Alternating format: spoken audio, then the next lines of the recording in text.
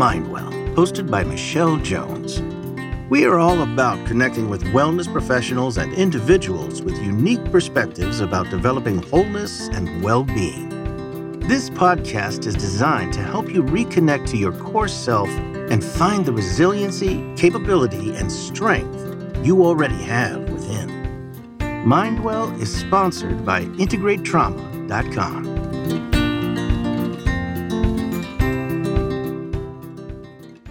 Hello, everyone, and welcome to another episode of Mindwell. On this podcast, we interview people who have remarkable perspectives on the power of making mindful connections and wellness. I'm Michelle Jones, and today I'm with Sam Richardson, owner and director of Las Vegas Therapy. Welcome, Sam.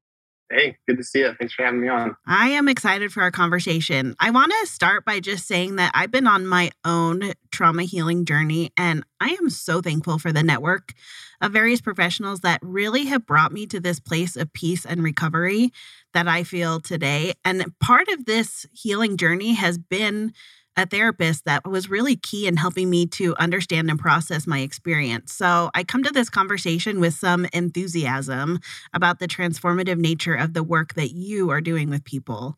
So first of all, thank you for that work that you're doing to really help people to understand their own experiences. I feel like that's part of what I was able to benefit from, and as I continue to work with a therapist as well. First, I wonder if we could just start by you introducing yourself to our listeners and telling us a little bit about the journey that brought you to the work that you're doing today. Yeah, you bet. So let's see, I've been practicing therapist for about 15 years now. I went to the marriage and family therapy program over at UNLV, here in Las Vegas.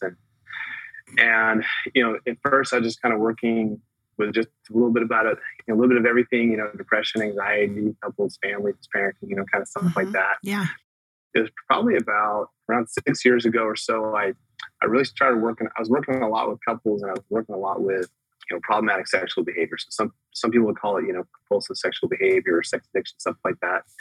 I worked a lot with that, but then as I worked with the ones struggling with the behaviors, I started noticing that with the betrayed side, they were experiencing basically trauma. It mirrored the symptoms of PTSD. And from then I started, I just got a chance to get a lot more training and insight and understanding on how to help, the person whose world had all of a sudden, tilted and shifted. And from there, got more training, for example, with EMDR, or eye movement desensitization and reprocessing, internal family systems theory, neurolinguistic programs. So just different models to kind of help me, just help those that have been through trauma. And it went, from helping people in a relationship context to just other forms of trauma, whether it was, abuse as a child or traumatic experiences like the mass shooting that happened here in Vegas or car wrecks, things like that. So a lot of what I work a lot with trauma.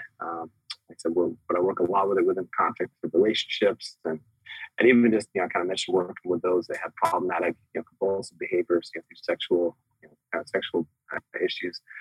I would say, nothing with humans is 100%, but about as close to 100% as you can get, they have some their own trauma as well that they're trying to figure out through acting out. So it's, using this trauma lens has been incredibly helpful, for me as I try to help people out. So, yeah, because it sounds like what I'm hearing you say is that not only like by the time you're seeing some of these couples, there's already been probably a pattern that has been really painful for sure, at least one of them that has created its own trauma. But in addition to like the current day experiences that are creating trauma, that almost always you're noticing that there's a thread that's taking back to previously experienced trauma. 100%. Yeah. Every time, we'll look at what are the, either what are the bodily, sensations that come up when a trauma trigger hits, or the emotions, or the negative belief, that's kind of beat them over the head. A lot of times I'll ask, when's the first time you remember experiencing this kind of negative belief about yourself or the world, or this kind of fear? And almost inevitably they'll say, oh yeah, well, back when I was 13 or 6, or here's this other situation. And yeah, there's definitely, you'll see a timeline that kind of goes back. Usually it will work its way back to some kind of touchstone event. And where that initial trauma happened, and then they had these other experiences later on in life. It just stacks on top of it there. So based on some of my own experience, I'm thinking that when you connect to these sort of touchstone moments, that you're saying that's a time when one of these tools that you've learned, EMDR, can really like make a huge impact for somebody's experience. So can you tell our listeners a little bit more about what is EMDR? I've experienced it and have found it to be pretty cool, but share with us from your experience how you would explain it to a client if they're coming in and they have no idea what this is. Yeah, so I let them know that the EMDR process helps us tap into what's called the adaptive information process in the mind. That's basically the mind's ability to take some event, that was traumatizing, and I'm sure a lot of what I say, I'm going to be like preaching to the choir, and I love it though, because I just love it. Like, do share though, because I think that EMDR is such a cool resource for people, and almost everyone that I talk to, they've like kind of vaguely heard about it, but they don't really know what it means or what it would be like to experience that. So if I were to show up to an EMDR session with you, what could I expect? Like, what would that experience be like? Yeah, so I would first explain to them, the mind and body wants to heal. We naturally are inclined towards healing. If I get a cut on my arm, I don't have to make a decision for that cut to heal. Like the body's going to go there, right? Yeah. What trauma is like? Trauma is kind of like, I got this cut, and the blade is still kind of in the way and it's preventing the healing. So EMDR, part of it is a way to kind of help get the blockage out of the way, so that the mind can kind of move towards healing. I mentioned this adaptive information process. The mind can take this past event and kind of, again, reprocess it again and say, okay, what's different now? Am I in that situation now? It can let this event kind of be in its appropriate place in history. And it's kind of like the mind is taking the books off the bookshelf and rearranging them in a way that just kind of fits better. Yeah. That allows it to kind of just function, in the present moment. The process is pretty unique. It's not like typical talk therapy where I'm asking a lot of questions and trying to understand and delve deeper. Like I said, that I really trust in the body's process of wanting to heal. So I kind of stay out of the way a little bit. I'll set up the structure, and as we go through the sets, like I said, it's interesting how the mind will naturally target in or spin on what needs to heal the most. And we'll kind of get there, and then we'll process through, as it were, and then we kind of end up on the back end where the person can look back and say, yeah, I still remember the event. But when I think of the event now, it's kind of fuzzy, or just feels like it was a long time ago. After they process through it, they can think about the event, but it doesn't have that arresting, physiological response. They don't go into the fight or flight mode, after they've processed through it there. For sure.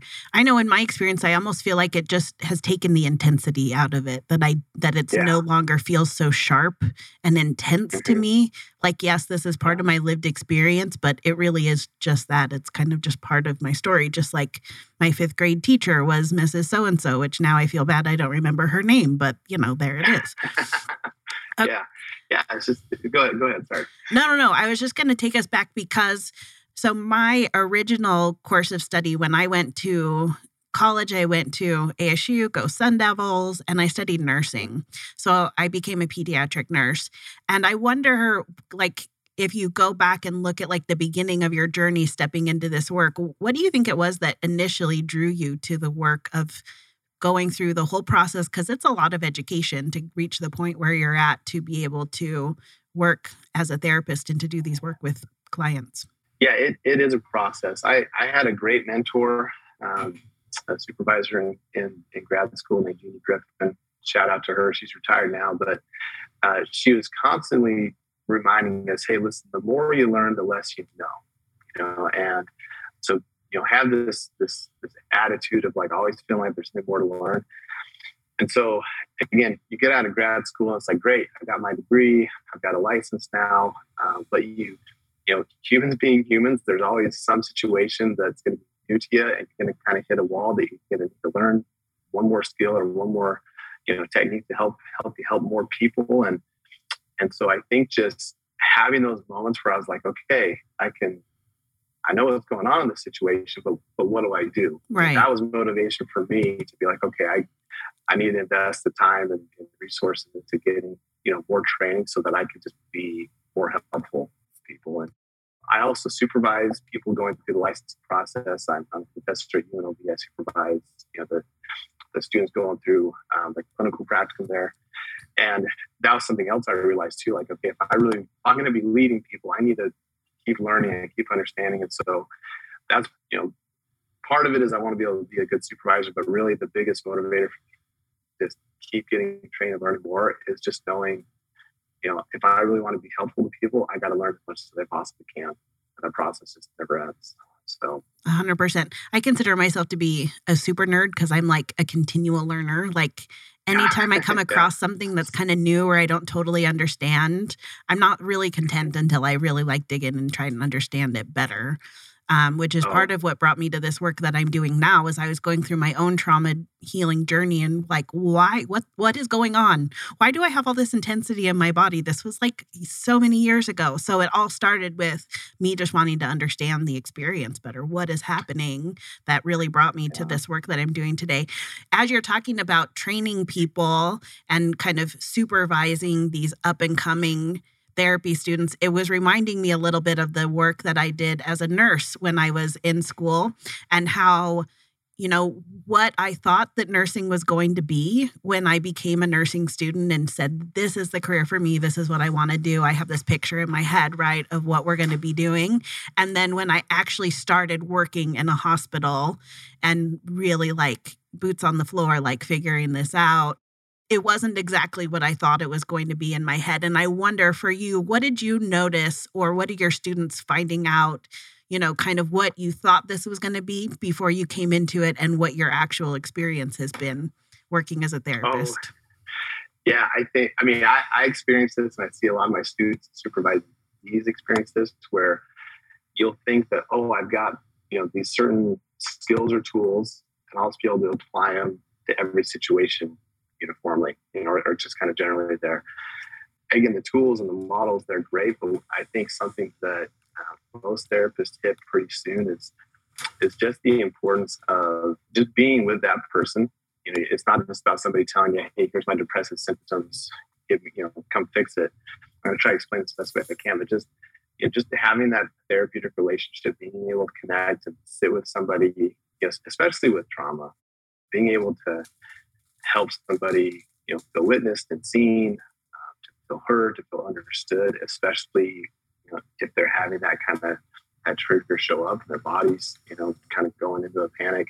That's a tool that I didn't think I would have to use so much. Again, just this basic human connection, but I think for sure it's probably the most important tool that I've learned. Again, a lot of therapists, they're just like, well, just tell me what to say, tell me what to do. And it's much deeper level than that. It's like, it's not just what you say and do. It's okay, what's your way of being, with your clients as they come in to work through trauma here. Yes.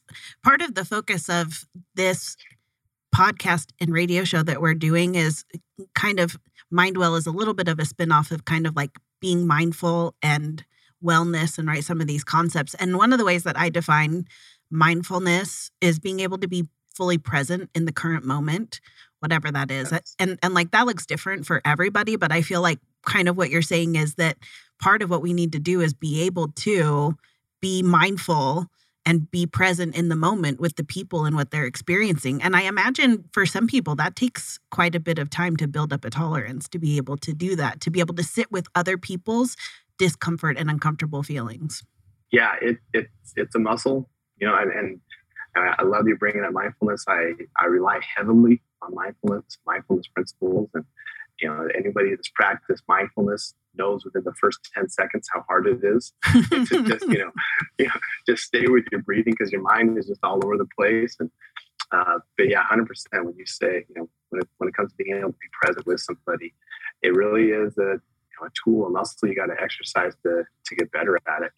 I believe heavily in mindfulness. If you're to say, hey, Sam, what's the number one, tool to learn to kind of heal from trauma? I would say it's learning to be present. right? Because I love how you mentioned a couple minutes ago, you said, man, why am I having this reaction for something that was so long ago, right? Like trauma makes the past feel as though it's present, and being able to get grounded in the present, it allows your mind to allow for there to be a timeline of like, oh, there's the now and there's the then. What kind of data can I pour into my mind to let me know, okay, how should I be reacting to the situation presently, as opposed to what I think, what is going on, but really it's just kind of dead in the past there. And so I'm going to share with you part of my experience, and I wonder if you have found this to be common with your clients, that for me, until I had really processed and done some recovery work on my trauma, it was incredibly difficult for me to be in the present moment and fully connected to my body, because I was carrying so much in my body that like my brain was like, why would we want to do that? Like, why do we want to be fully connected to everything that your body's holding? Let's stay in this slight disconnected state because that's a lot less painful. And I always felt really frustrated. Like, why is it such a challenge for me to like use the Headspace app or to do some of these other things? And I would always feel kind of down on myself about that until after I understood so much more about my trauma experience and then was able to process my trauma. And now suddenly realizing, oh, the whole thing wasn't that I was bad at mindfulness. It was that my body was carrying so much. It made it hard to be in the present moment. Have you noticed that that's something that other people besides just me have experienced? Oh, I feel like you described every client I've had perfectly. I mean, that is it. I had another mentor, Kevin Skinner. He would often describe trauma as a disconnection from self and others, right? And I love how he worded it, which is saying like, here's all this, Bessel van der Kolk, the body keeps the score type of thing, where in your body, it's like that's where the trauma is. So the mind to try to turn to it, process, or just to be with it, or even take a glance at it, it's scary. So we're naturally a self-preserving species, right? If something's scary, we're naturally going to want to turn away, which makes sense. But I think, just the way you worded it, I think that's incredibly common and normal. I think anybody that's gone through trauma, they find that difficulty just noticing what's going on emotionally or physically. It's really important just to validate that and to let them know like that is so, such a normal thing to feel when there's been trauma. Scary. We naturally turn away from things that are scary. Which is overall a smart plan. It's your body doing what it's supposed to do, right? Like what if I didn't turn away from things that are scary? Like, I'm probably not going to last that long. I'll walk right into a grizzly bear, a rattlesnake, or who knows what. And so, it's just the body and the mind doing what it's designed to do, but just a little bit at a more active pace. So, yeah.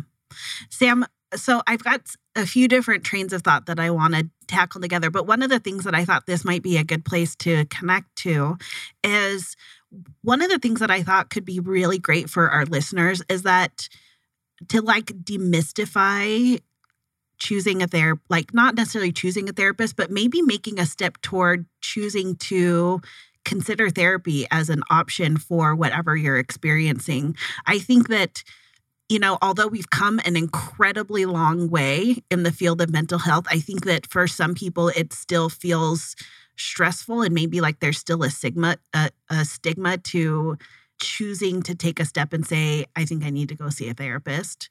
Or even I've noticed this around medication still, if you need medication support for your mental health. And so what do you wish that people understood about what therapy is?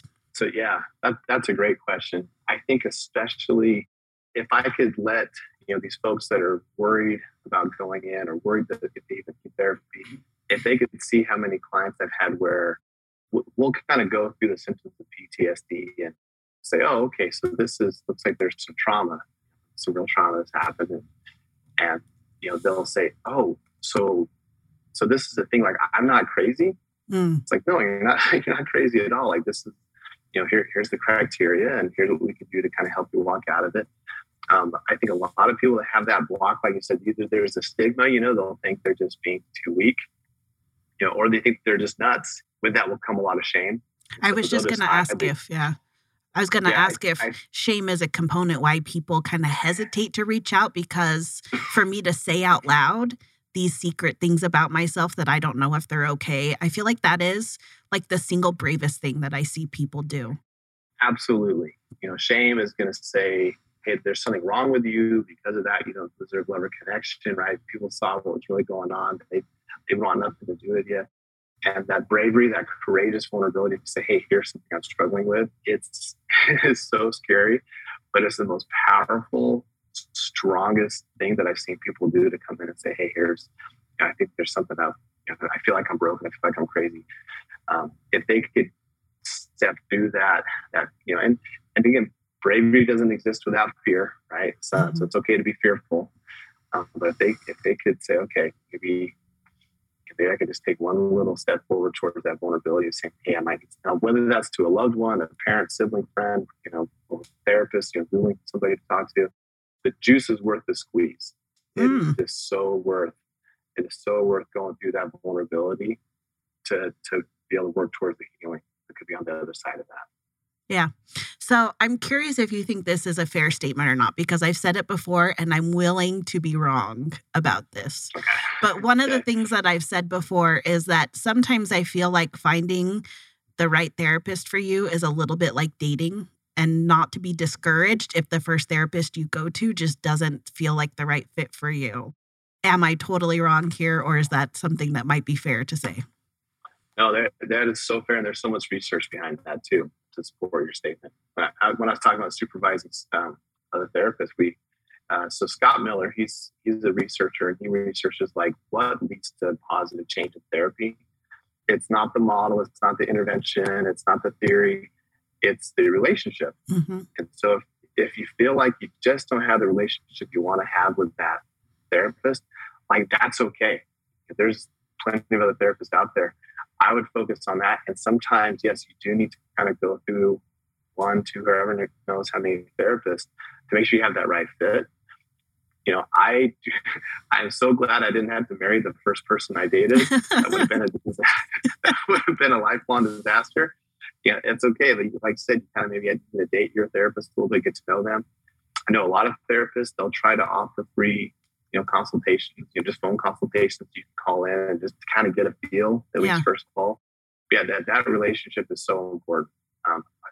That being said, too, if they feel like something is off, sometimes it might mean, okay, let me try a different therapist. I strongly encourage all of my clients to say, hey, listen, if you feel like something's off, give me feedback. Exactly. Go back to research. The research is heavily shown that the more feedback a client can give the therapist, the better therapeutic outcomes they're gonna have. And whether that feedback leads to, again, getting matched with a different therapist, or just helping the therapist know, oh, here's what I need to be asking about. I mean, there's a lot of times I'll think, okay, we need to go in this direction for therapy. The clients know, they'll say, no, Sam, I need to go this way. And until, I can't read minds. I can't, thank goodness I can't. But exactly. Right. I can't read minds. And so unless somebody tells me, I just might think, okay, we're going this direction. So I'm very open with my clients and say, listen, as much feedback as you can give me, the better. We at Las Vegas Therapy, we intentionally ask for feedback every session to make sure we're going in the right direction. How does it feel? Just to make sure we're if we're dating, we want to make sure this is a good relationship for you. Right. And to have an opportunity, as you were describing that, I was thinking of the words to get in sync, to make sure that you guys are in sync with what is the priority, what is the focus, what feels helpful and supportive in this moment. Because I am totally married to the most amazing person. He's my best friend, but we need to have some feedback with each other so that we stay in sync. So even a really great relationship is going to need that. So I can totally see how that would be the case. Yeah, absolutely. I'm curious because I'm sure that there's a lot that people don't understand about trauma when they come in to see you. What do you think most people misunderstand about trauma? I think they feel like they should have gone through some life-threatening situation to have trauma. They might say, well, I was never in a big nasty car wreck, or I'm not a combat veteran. There's the big T trauma, like here's this big singular event, and then there's the small T. Now, not small, like it's not a big deal, but it's more of the cumulative where I'm in this ongoing situation. Sure. I think a lot of people, they feel like they can't have trauma because they didn't almost die, but the mind doesn't pick what's traumatic to us and what's not, or else we'd never pick it, right? So it's not up to me to choose. I think the biggest misconception is people thinking that, oh, I didn't go through anything that bad. Right. Just helping them understand, well, it doesn't matter how big or small it is. The mind will, it's kind of up to how the mind interpreted it. So, yeah. Almost like they're not able to recognize or validate their own experience, which like kind of causes like this like snowball effect. I think that's the right word, when the snow's rolling down the hill and it gets bigger, right? Mm-hmm. That part of it is not only am I now not like validating that I experienced this series of events or this event, but now anything that I'm feeling because of it, I just assume is like a character defect or like something fundamentally wrong with me, rather than just a really understandable byproduct of the trauma that I experienced. Yeah, it's interesting whenever people describe, especially when you give them a chance to talk about like, well, what led into the trauma. I love how you said it. Like, it makes perfect sense why the trauma is there. Like people don't have trauma because they're crazy. Like there was something about that, whether it was a life-threatening event or, I thought I was losing my spouse, or I did lose my spouse. Again, anything that really kind of yanks the rug out from under us can rock our world. Especially with the idea of like, a snowball effect where they think like, well, hey, there's just something wrong with me. I'm just kind of nuts. The criteria D and for post-traumatic stress disorder, it's called a negative alteration in mood and thought, where, again, here's this negative shift in how I think I feel about myself. And you see that a lot where they'll go through this event or ongoing circumstance. They really will walk out of it thinking, well, I'm just broken. There's something wrong with me here. Yes. Again, character flaw. And they just, they feel completely responsible for what's going on, when it's like, well, no, hold on. Like, here was this significant event that really had an impact on you. You're not crazy. You're not defective. The trauma talking. Yes. I think if I could pick one thing for everybody to know and understand, it might be that concept, which is you're not broken. The responses and the things that you're feeling make sense within the context of everything you've experienced. That alone would be transformational for people to really, truly, like at a core level, understand about themselves, which is part of the work. I imagine that people are able to come to that understanding as they do this work with you or other therapists that are trained in this type of work. Absolutely, especially given the response. Like, it makes sense your body's responding this way. Your mind doesn't differentiate between a physical threat, an emotional threat, or a relational threat. It's just all a threat. Especially like with attachment, right? I mean, if the baby's not attached to their parents, they'll die. Like, attachment is life or death. Right. So fast forward, right? And it's like, I thought I'm losing my spouse to, infidelity, or, I'm scared to death that, my kid is, on drugs, and am I going to lose them? Or they again, it is arresting. Like I said, it's just your body responding to a perceived threat. Again, it's just doing what it's designed to do. You're not crazy at all. So because you brought up this betrayal, and it's one of the things that you mentioned early on that is part of the focus of the work that you do now, is to help people work through betrayal trauma. Like, as I'm thinking about this, I wonder if it almost seems like it might be a little bit of a hidden trauma, in that people don't really recognize that that's trauma that they've experienced. And it maybe doesn't occur to them that that's something that they need help and support for. So tell me a little bit about betrayal trauma and what makes it unique, and maybe anything else you think our listeners should know and understand about it. Yeah, I think you kind of touched on it right now.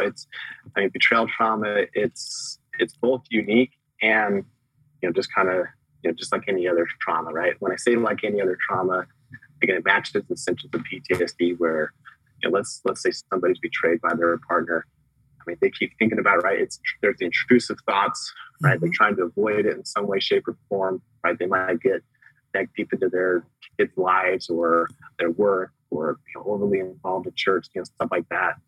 And they'll have that negative shift in how they think and feel about themselves. And then with arousal too, they call it negative alteration and arousal of the activity, where I go to hyperarousal or hypoarousal. That's where you see people where they just can't get out of bed because of this trauma. It's unique, like you said, especially when you said it's very subtle, especially when you see somebody who is choosing to stay in a relationship in which they've been betrayed. The water can get pretty muddy, because here they have this connection, it's attachment with somebody they're scared to death to lose, right? So they're doing all they can to hold on to it.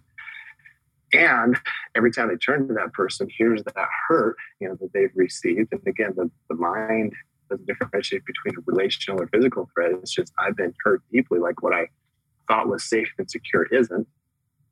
And here's this threat that I had no choice or control or power over. It just was this pain that's imposed on me. That's where it's pretty unique, where I'm trying to stay in a situation which has also been incredibly hurtful for me. You would never expect somebody that's, let's say, gotten PTSD from combat, to say, hey, go live in the battlefield where you thought you were going to die, receive, your trauma there. That's where it's kind of unique, where it's like, I feel like I'm still in it. Like yeah. I'm still in it. Yeah. I'm still in it. And again, I'm still in it. They have all that bonding that's been happening for years. And so part of them feel confused and hurt because they'll say, well, I feel like I should be able to turn to my partner for trust and safety. But again, that's, when I think of that, again, the safety's been kind of robbed in me. So what do I do?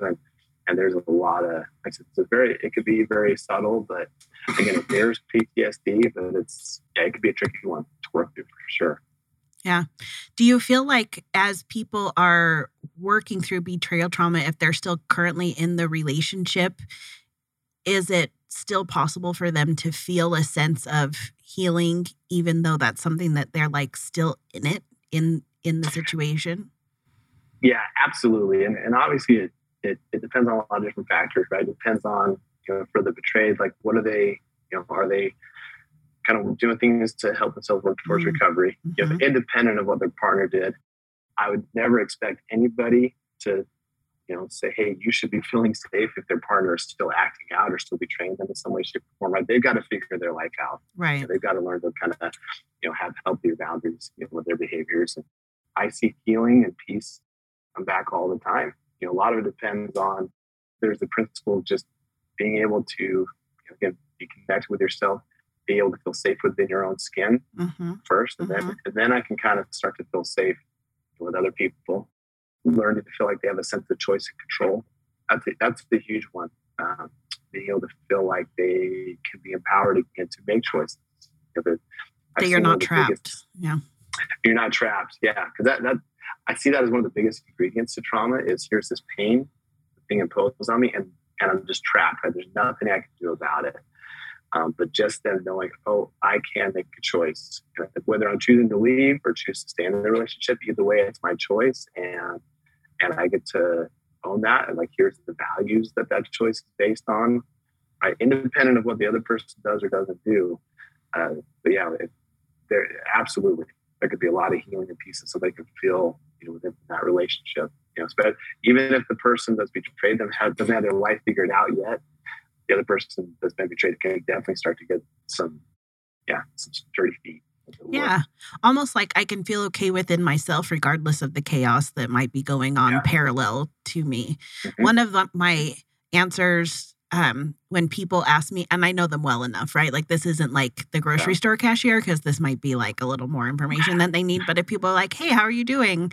One of the things that resonates for me most days is I feel calm amidst the commotion. Because I feel like if I just say I'm fine or everything's good, then people make assumptions that like everything in my life is in order and like everything is just like, picture perfect, just as it should be. The truth is there's a lot of commotion in my life, right? A lot of balls in the air, a lot of uncertainty. And yet, because of the work that I've done, I feel that calm centeredness within myself, even though there's commotion going on around me. And to me, that is like, I don't think that that's what people think that healing necessarily looks like. And maybe that's just kind of unique to me. But for me, that is such a powerful thing to feel like even when things are going sideways around me, I can still feel okay within myself. Yeah, that is real empowerment right there. Right? People will come in for treatment, and their hope and expectation is the life will just be just flat and calm all the time, and everything will be in control. And it's like, well, no, but we can, we can work towards equanimity, right? Like, yeah, there could be all sorts of chaos, right? I can stand in the eye of the hurricane and observe it, and doesn't mean I have to stop the hurricane to feel at peace. It's about finding peace within it. So no, I think your experience you're describing, I think matches a lot with the clients that I've worked with for sure. I wonder if, in addition, because you mentioned that some of the empowerment that people feel, like part of that is that they are like taking back ownership and taking back their ability to choose, right? Even if it's the small choice of I'm going to choose how I show up today. I'm choosing to stay in this relationship, not I'm trapped in it, right? Some of these choices. I wonder if part of that is also knowing what to let go of, like not only what to grab back and take as my power, but like to let go of like feeling responsible for other people or to feel responsible for outcomes. Yeah, absolutely. I think one of the most self-compassionate things we could do is acknowledging that limitation. Right? There's a point where I end and the other person begins. Right? It's very tempting to try to overown what's not mine. And it makes sense though, right? I mean, it's just somebody trying to gain a sense of control, trying to, feel like, okay, I know what the moving pieces are, and they're trying to get some kind of security. So it makes sense why they would want to do that. But again, being able to acknowledge, well, that might be beyond me, but here's what I can control. The more I can let go of what I can control, again, it brings in that empowerment of this is what I can act on. This is what is within my control, and I can start moving in that direction. Yeah, I love that. I think, with trauma, like it hits, sense of responsibility, sense of choice and control, and then sense of safety. And the more somebody can, again, make a choice to move towards safety. It doesn't matter how big or small that is. Mm-hmm. That might be moving states. That might be leaving a relationship or choosing to stay. But anytime they feel like, well, this is my choice, and this is what I'm going to choose to do. Even if it's like, I'm going to go sleep, downstairs instead of, in my own bed, or who knows what. Doesn't matter. Any experience you can give your mind where it says, hey, here's the choice I'm making to move towards safety, to help somebody either pull out of trauma or keep them going farther in. Because again, we're exercising that choice control. I can move towards safety, and I get to make these choices. Right, I'm responsible for it. Yeah.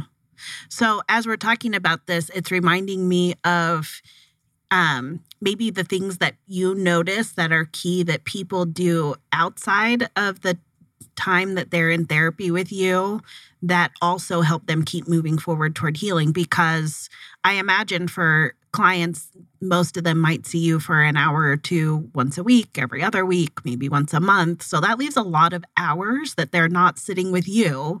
What have you noticed are some things that allow your clients to continue healing outside of the time that you're together? Yeah. So first thing, practicing mindfulness consistently. That doesn't mean never being distracted. Just noticing, oh, I got distracted again, choosing to come back to the present. Right? That for sure would be probably the biggest one. Because again, trauma is going to try to pull your mind into the past. It's like, oh, I got distracted into the past. But what's actually going on in the present? Just letting themselves completely practice coming back to that. And we do that through breathing, through mindful walking, mindful sitting, whatever it might be. You brought up, Headspace, 10% happier, just pulling up mindfulness exercises on YouTube. The more they can practice that, the better. I've seen yoga be incredibly useful as well. Mm-hmm. Here you are in this.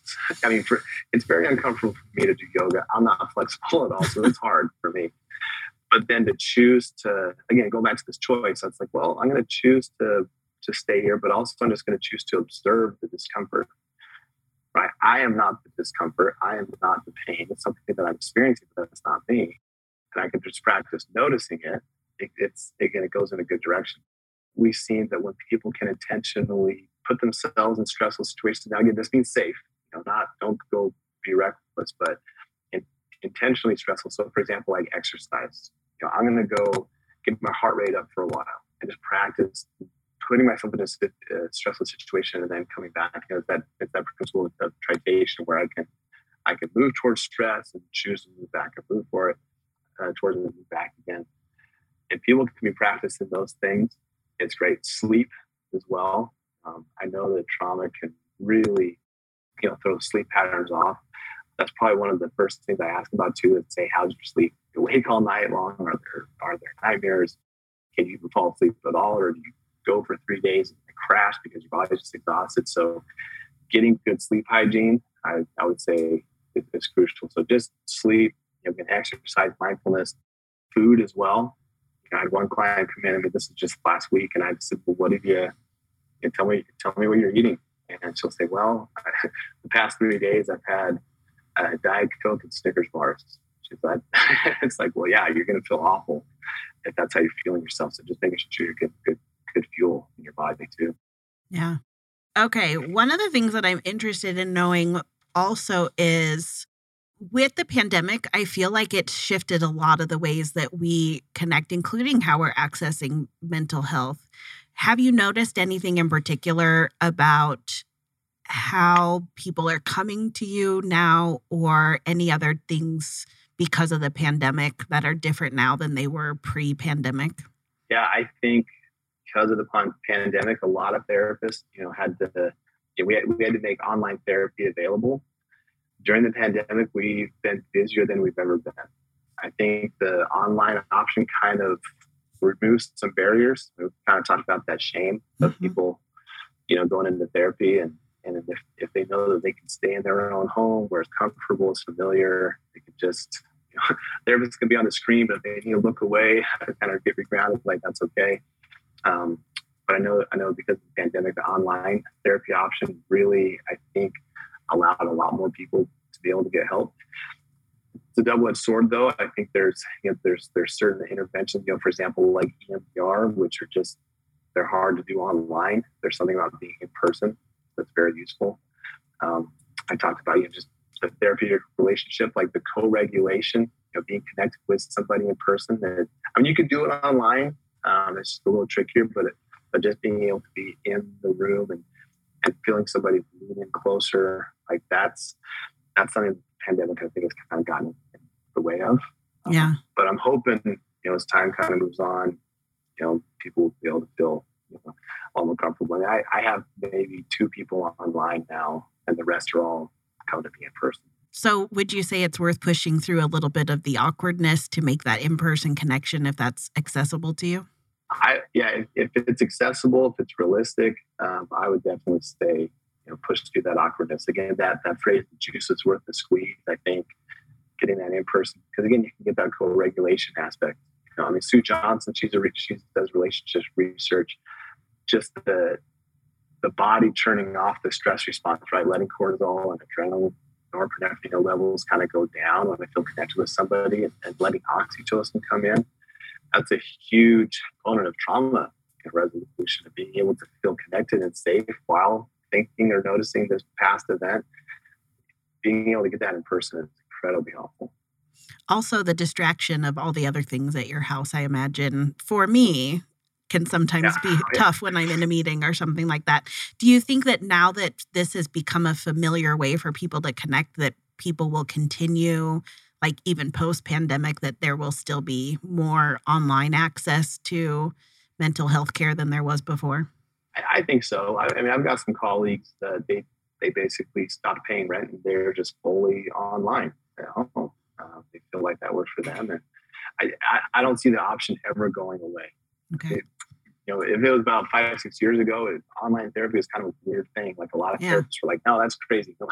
Don't ever do that." Now it's just as normal as anything else. So. Yeah. Interesting. Well, one thing that I would be interested to know, what do you personally love about the work that you do? Well, this just attaches to why I do it in general. I love to see somebody heal. And not because something that I'm doing. Again, I think a lot of therapists, they realize, it's not the therapist that's doing the healing. I love to see empowerment, like that spark kind of get lit, that fire kind of light and get bigger. I love to see somebody live their values, right? I'm going to live these values no matter what has happened to me or no matter what's gone on in my relationship. Like, I'm going to take control of my life and I'm going to do what I know is right and live in a certain way. It is wildly inspiring for me. I constantly tell people I probably get way more out of therapy than any of my clients. Being a therapist has been the best thing I could have done just for me in my own life, working through my own thing. So for me, I just love to see people grow and heal. There's nothing that compares to that. Okay, so tell me more about your practice, where you're located, and how people can connect to you in that way. I noticed on your bio that it said you're the owner and director at Las Vegas Therapy. So tell me more about this. Yeah, so Las Vegas Therapy, we We focus a lot on relationships, trauma, depression, anxiety. The website is LVT, so Las Vegas Therapy, lvtmentalhealth.com. Yeah, located in Las Vegas, Nevada, kind of, and if any listeners are in Las Vegas, we're kind of in the northwest part of town. But like I said, we have online options so people that want to make the drive, they can come in. We also do, relationship trauma, coaching as well. So if you don't live in the state of Nevada, you can still, we can do online options. We can kind of help you work through things, through a coaching, stance as well. We have, I think in January, we'll be up to 20 therapists. Wow. And then we're going to be adding about 5 more over the next couple months. There's a big need out there. We're doing what we can to meet the need. So we'll have about 20, 25 therapists by January. We're trying to create an army of therapists that can just do a good job again with relationships, trauma, depression, anxiety. So. I love that. I love this concept too. This is something that I've been really drawn to for the last few months, is this idea of for people that are struggling with anything related to mental health, this concept of kind of having like a safety net for people. And oftentimes when you're talking about this, it's more often than not, it seems to me, that it's not just one thing or one person. And so having, this diversity and this army, as you called it, of providers really allows you to I feel like be able to meet so many different needs that are coming from different backgrounds and circumstances. Yeah, absolutely. I mean, I can only see so many people a day, but if I can help train and supervise 20 other therapists right away, the amount of reach we can get to, again, for people that are, whatever their struggle is, there's established more good. And we're kind of it's not really stated on our website, but kind of like a company motto is, be a force for good. I love that. That's kind of a role. And going back to what I love seeing people, do, especially when they heal from trauma, is that they get to be a force for good as well, for themselves and those around them. I love how when we heal, I think at first I felt really frustrated when I recognized how my trauma was affecting me and therefore how it had affected me as a mother. And I kind of could see the rippling out effects of that. The thing that I'm noticing now that I have been in this healing process for a little bit now has been that not only does our trauma response have a ripple effect, but our healing does too, right? That I've seen that even though I can't choose healing for anybody around me, that my own personal healing has had this ripple out effect for people around me, including my kids, including my husband. And it turns out I didn't even have to try to control the situation to help them heal. It's just a natural byproduct of me being healed and having that peace within. The strongest people, the strongest families, strongest relationships aren't those that are free of trauma. They're those that have walked that walk. Right. And work towards healing. So like I said, we can try to control it and be completely safe and cocooned and bubble wrapped, but that doesn't do anybody any good. I agree with you 100%. The ripple effect of the healing, and it can go for generations too, not just presently, but the impact that somebody can have by choosing to heal through trauma. And it's hard. It's a hard path, but what it does, not just for yourself, but those around you and those that will come after you, it's incredible what it can do.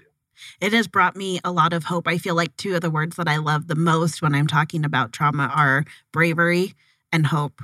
And for me personally, as a mother, that concept has brought me the most hope, to feel like I don't have to look and only see the ways that trauma negatively affected people around me, but I also get to see that part of what I gave my children may not have been a perfectly regulated mother growing up, but what I showed them was that whatever you experience, you can move through and you can heal from that. And I mean, that's a pretty cool thing for them to be able to be a firsthand witness to, If we could get every kid to learn that lesson, right? It's not about never having a problem. Again, here's how you redeem yourself. Here's how you move on. Here's how you stand up, right? Like that's the lesson kids need to learn.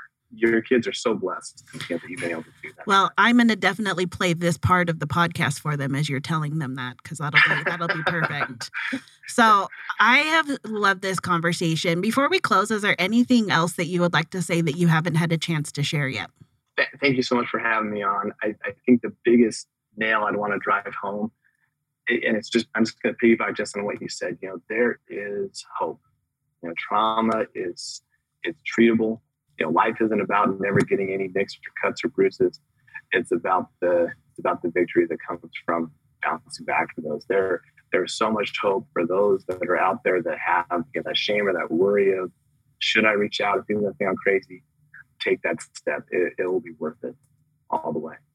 I love it. Well, I would like to thank Sam Richardson for joining us today. And thank you, listeners, for joining us on MindWell, the podcast that introduces you to exceptional individuals that are developing powerful, mindful connections. Thank you for listening to another episode of MindWell. We are sponsored by Trauma Integration LLC, a company passionate about helping people understand their trauma response and find wholeness within. You can find out more at www.integratetrauma.com.